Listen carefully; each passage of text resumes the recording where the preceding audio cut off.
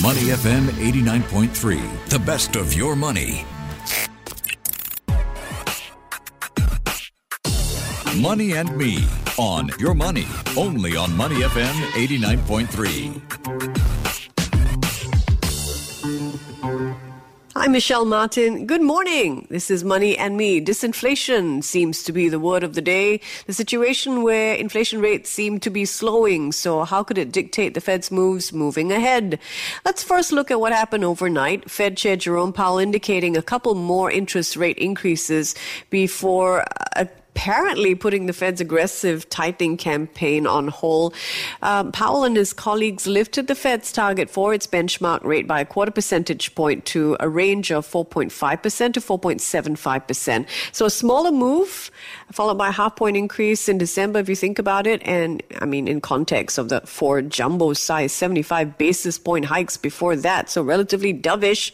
And that cheered markets. The S&P 500 closed more than 1% higher after the news, and two-year yields fell sharply. We're going to talk about, we're going to start with the Fed's moves right now as I welcome back to the show Arun Pai from the investments team at Monks Hill Ventures. Good morning, Arun. How are you? Good morning, Michelle. I'm good. How are you? Doing well. So when you look at what has occurred overnight, what's changed? Is the Fed's interest rate decision still apparently on track, or is it still trying to weave a line between the economy and recession? Yeah, I mean, broadly speaking, it was all pretty much as expected, right? I mean, I think after going back maybe close to a year on your show, there were all these, like we were discussing about how having such low interest rates environments, pumping in so much capital, it's going to cause inflation at a certain point. And even when inflation did rear its ugly head, it didn't seem that the Fed was taking on any action at that point of time. But I think what they've done over the course of 2022 and through this meeting last night, it seems like they've really figured out how to dampen expectations while at the same time not bringing the economy to a crashing halt, right? Which was the big fear of the markets if you think back to Q3, Q4 of last year. So putting all of that together, the whole soft landing hope, like the whole Goldilocks scenario, seems to be panning out quite well. Markets are quite happy with this, obviously. While earnings obviously have slowed down to some extent, it's nowhere nearly as bad as what we were all thinking literally just 3 or 4 months back. Inflation, the headline numbers of 8, 10+%, now down to 6.5%, on the way lower. And it's great to see that the Fed is not saying, patting itself on its back and saying the job is done. It's trying to ensure that the market, getting the message across that, look, we are still over here. We still are going to increase interest rates, can easily expect rates to be over 5%, just about 5% by the end of 2023 with 2 more interest rate hikes of 25 bits. And then let's give it some time, let extraction of capital from the economy, let's see what kind of a slowdown it brings overall, especially in terms of inflation. So putting all of that together, I think they've sliced that needle absolutely perfectly between us being in a very, very precarious situation a year and a half ago with expectations of extremely high inflation, and say like 3-4 months ago where there was a lot more fear of a complete crash in the economy.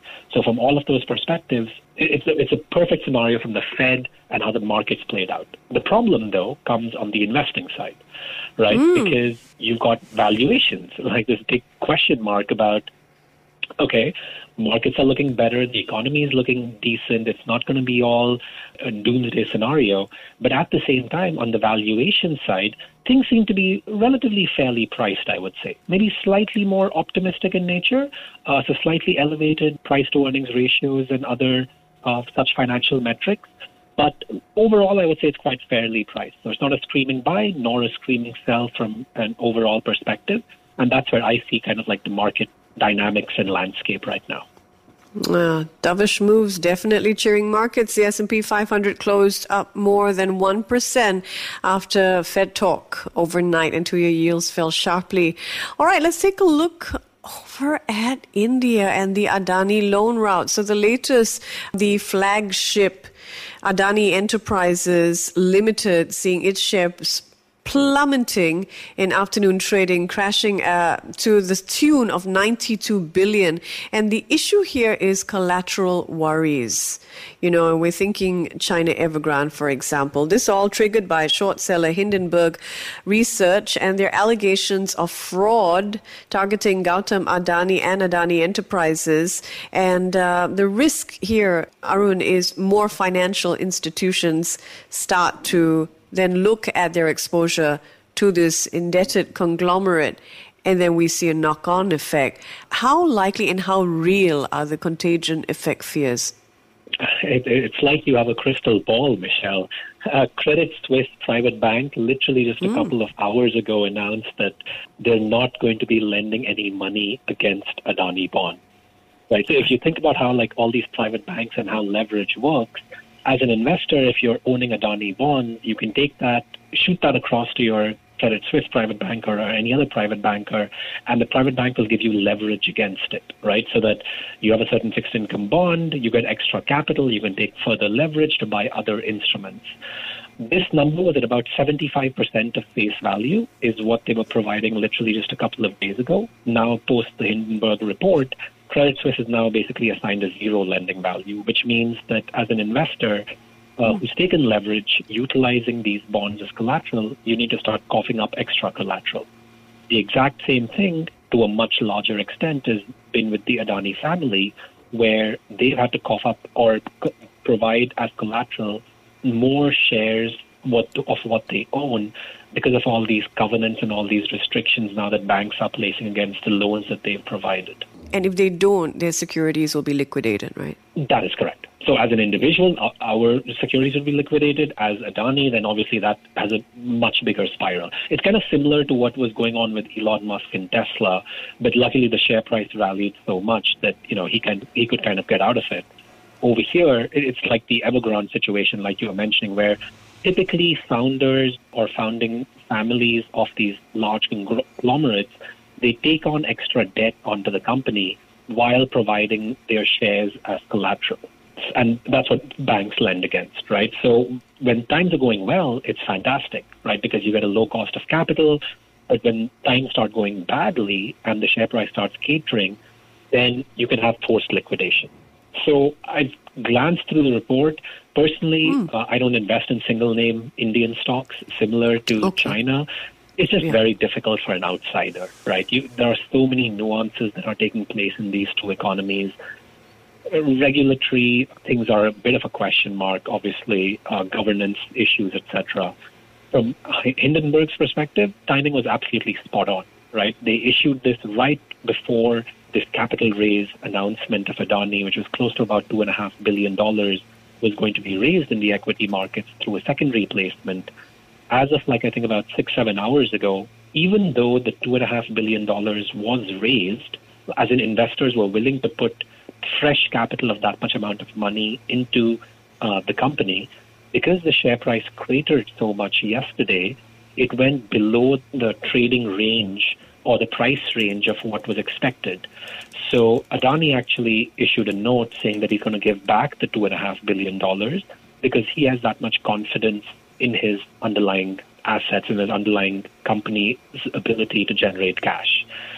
Sign of positivity from that perspective, but having been at Lehman Brothers, where my previous CEO Dick Full said the exact same thing the day before going bankrupt, it's always a question mark, right? Like these things, you never know until it post facto, which is why in stocks like this, it's probably best for retail investors at least to stay far away rather than think that they can try and time these kind of vicious market moves.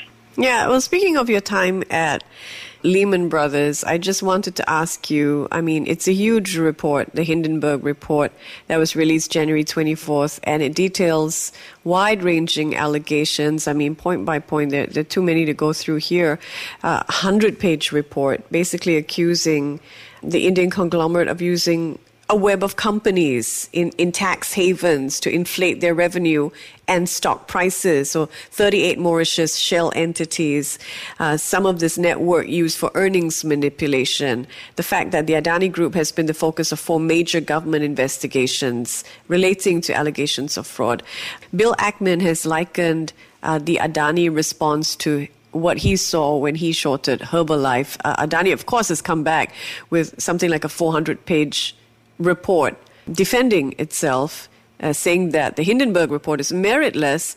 But in the broad picture of things, when you think back to Lehman, when you think back to even Madoff, Hindenburg calls this the biggest con in corporate history. How does it measure up? Yeah, I mean, so Lehman was suffering through its own differentiated issues, right, where it could be said that it's not a fraud, but it was just massive over-leverage on its balance sheet. For $1 of equity, it had $30 of debt on top. Those kinds of extremely highly over-leveraged positions don't exist anymore, given the clampdown of the financial sector, right, in terms of regulation. So I would, in a way, there might be some personal bias over here, but I wouldn't say Lehman was of outright fraud. Madoff was a very clear Ponzi scheme, right, where money that was coming in was being used to settle previous people's payments or providing them returns, and Ponzi schemes work until they don't. There was a huge market crash in 2008, obviously post-Lehman crisis, and that's when this entire thing unraveled. And just for your listeners, by the way, there's a really good documentary on Madoff on Netflix. I've watched it. I love it. Yeah, it was really good, wasn't it? Great dramatization. And I've watched a lot about the Madoff story, but I think it was fantastic entertainment.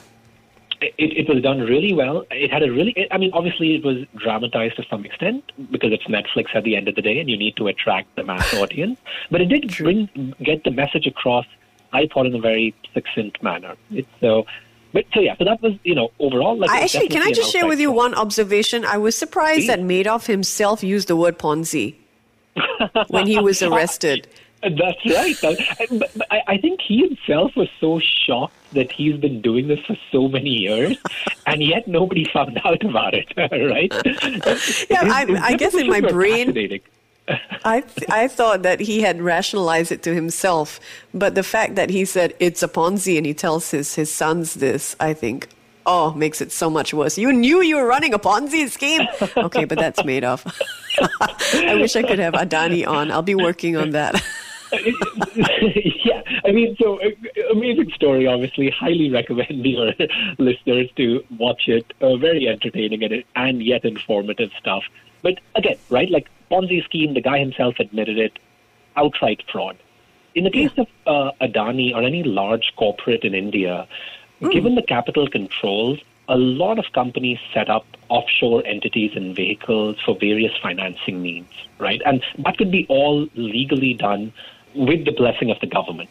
And Adani is very, very close to Modi. And there are all these rumors about that also, where the Indian government might step in.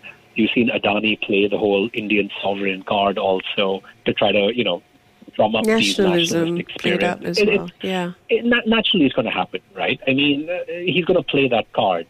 Yeah. I have not been able to do a forensic analysis of the entire routing of money from one place to the other. Is there any actual fraud, or is it just another Indian conglomerate setting up an offshore entity? So that is a question mark.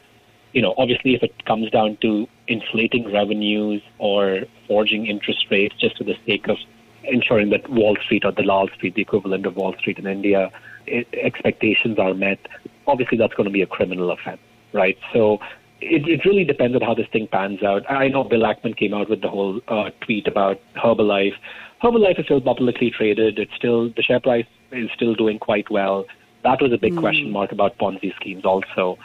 So, I think there's just so much uncertainty at this point. Don't take me wrong. I think Hindenburg is a fantastic research house. They do their due diligence and work before publishing anything. The timing of the output of this report right before the share sale, maybe a little bit of, not financial manipulation, I would say, but the timing is quite accurate to short because that just leads to even more highly volatile nature of the stock. So they've panned that out absolutely perfectly, monetized it quite to a very large extent already. But I think the bottom line is, until enough actual legal due diligence and actual audit is done or not, I think it's far too uncertain to know. And hence, from that perspective, at least I personally am staying out of this. Good advice for our listeners, Arun. Let's talk about Bitcoin. Is it less volatile than S&P 500, Tesla, and NASDAQ? It apparently has been outperforming all those components in the first month of this year. I woke up and my crypto group chat was just blowing up, people talking about Bitcoin breaking out.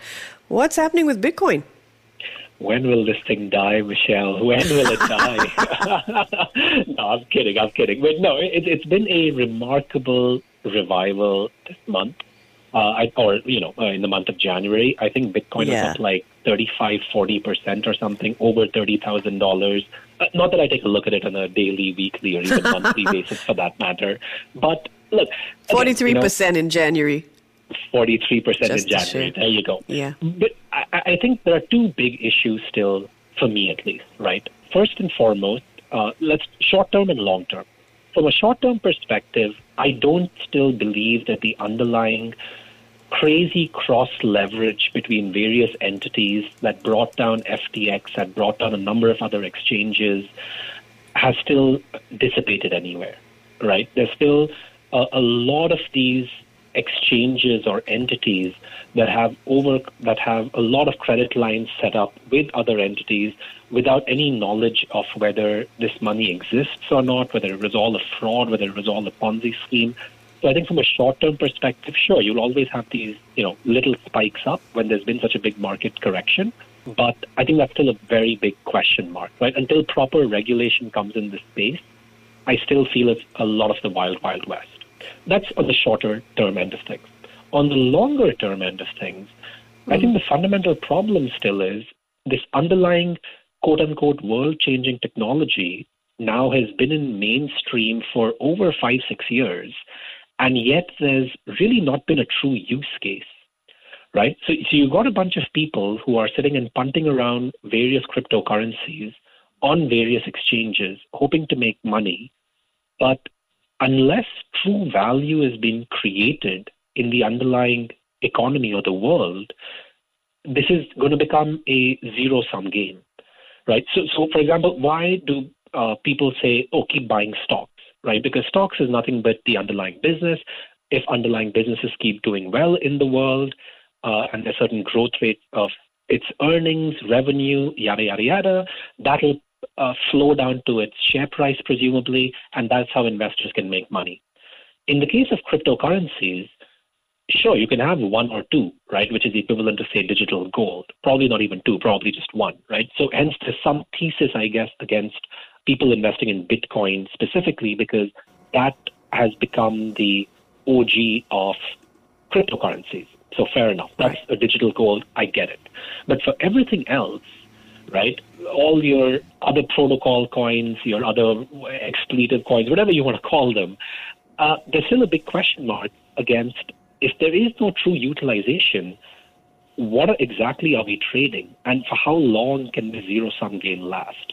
And hence, from that perspective, I'm quite apprehensive about this state until and unless we can truly see use cases. And being in the venture capital space, we meet a lot of startups across industries, including cryptocurrencies. And we personally have we've not really seen something that's truly been disruptive using that technology. At the fringes, yes, but truly disrupting it the way the internet has and the way how we live our lives, no. And hence, does that equate to the hundreds of billions of dollars that have gone into the space? Dare I say no.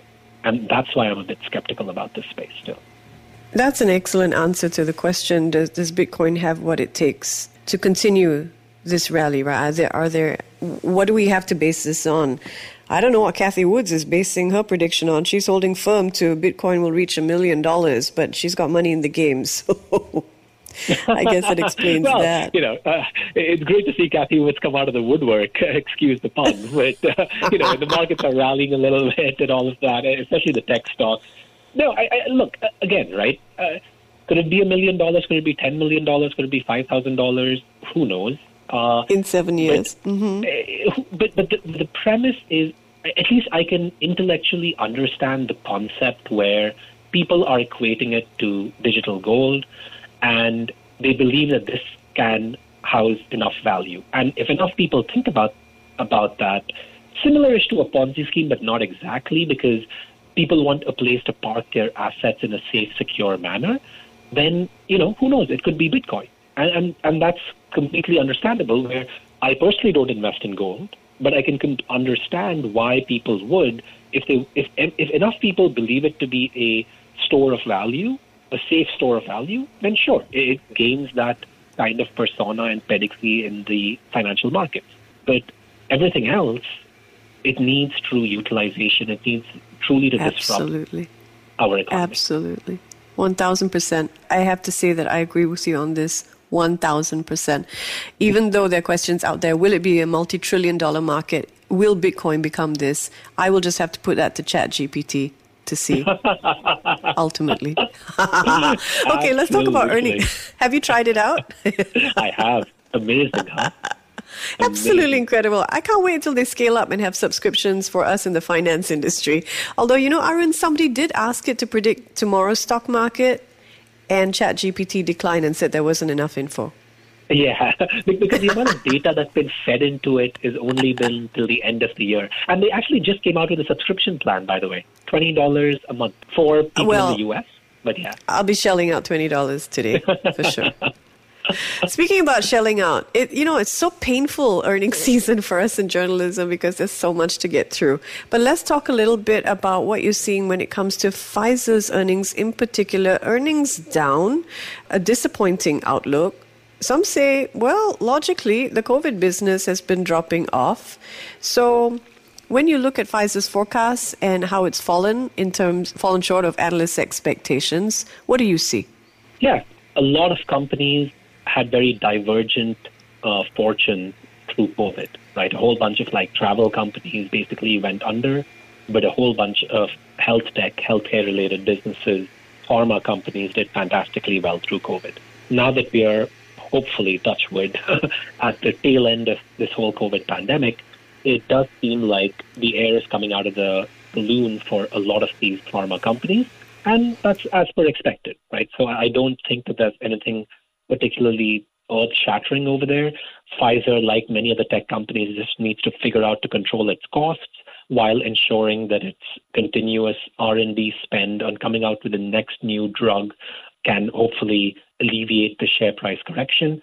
And the pipeline of, the drug pipeline of Pfizer is actually quite solid.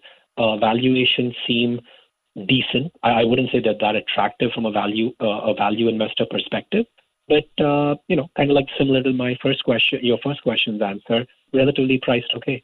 So good to keep reading, good to keep following it, but personally I'm staying away. Arun, thank you so much for joining us this morning. Arun Pai, Investments Team, Monks Hill Ventures. Arun, we really appreciate it. Before acting on the information on Money FM, please consider if it's suitable for your own investment objectives, financial situation, and risk tolerance. To listen to more great interviews, download our podcasts at moneyfm893.sg or download our audio app. That's AWEDIO. Available on Google Play or the App Store.